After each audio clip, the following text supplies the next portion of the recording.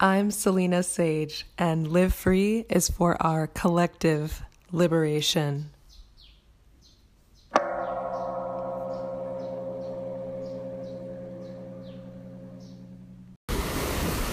Namaste and welcome.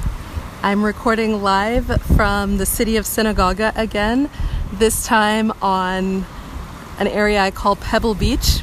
It's a beach full of rocks that have washed up from the ocean, and I had a moment of recognition earlier today on my way here. I stopped at a store to buy some snacks for my hike, and there was some miscommunication about the change. And while I was walking toward this beach, I kept thinking about what I could have done differently, and then I caught myself. I realized I was getting caught up in the trap of the mind and focusing my attention on something that didn't even matter. And as soon as I was aware of my attention, I was able to redirect it to simply watch my thoughts instead of being entangled with them. And this is the power that we have when we recognize that we get to direct where our attention goes.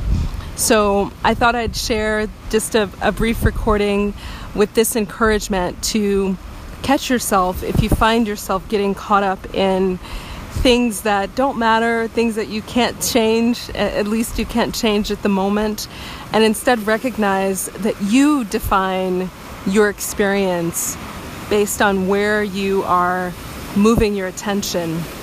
And I think once this concept is really understood, all of the other concepts that I talk about so often on this podcast with relation to you not being the person, you instead being awareness itself that's having this experience of personhood when one identifies with the body. All of that makes more sense once you are in touch with this power of your attention. So I just want to encourage you to really contemplate that and recognize that as you're getting caught up in the mind's flow, you have the power to actually get out of that. You have the power to redirect your attention and your energy to something more positive.